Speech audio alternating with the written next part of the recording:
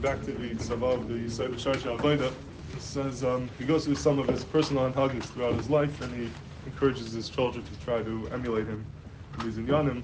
So he says he tried be very careful about whenever he felt that he did an avera, even if it was b'shogeg, to do tshuva right away do vidui b'shavim leiv, and to be makabel lahaba, never to do it again. And sometimes people think that tshuva is for Sarasame tshuva and Elul in Tishrei, but really a person is supposed to do tshuva right away whenever you do an avera. It says if Talmud Chacham is over avera b'layla tahara afa b'yayim, because Vaad LeBnai tshuva, he for sure did tshuva. So a person that's fighting, don't keep it with you till the Yom Noraim. You should avada try to do tshuva right away.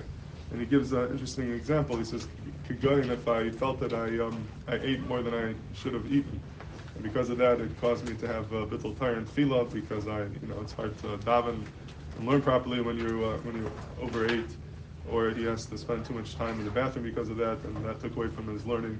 This is miyad, I was misfada, I was mikabel myself never to do it again, and that's something he would do right away. So it's interesting that this is an example of his averis. It sounds like he didn't really do anything worse than that. That was his biggest aver, overeating.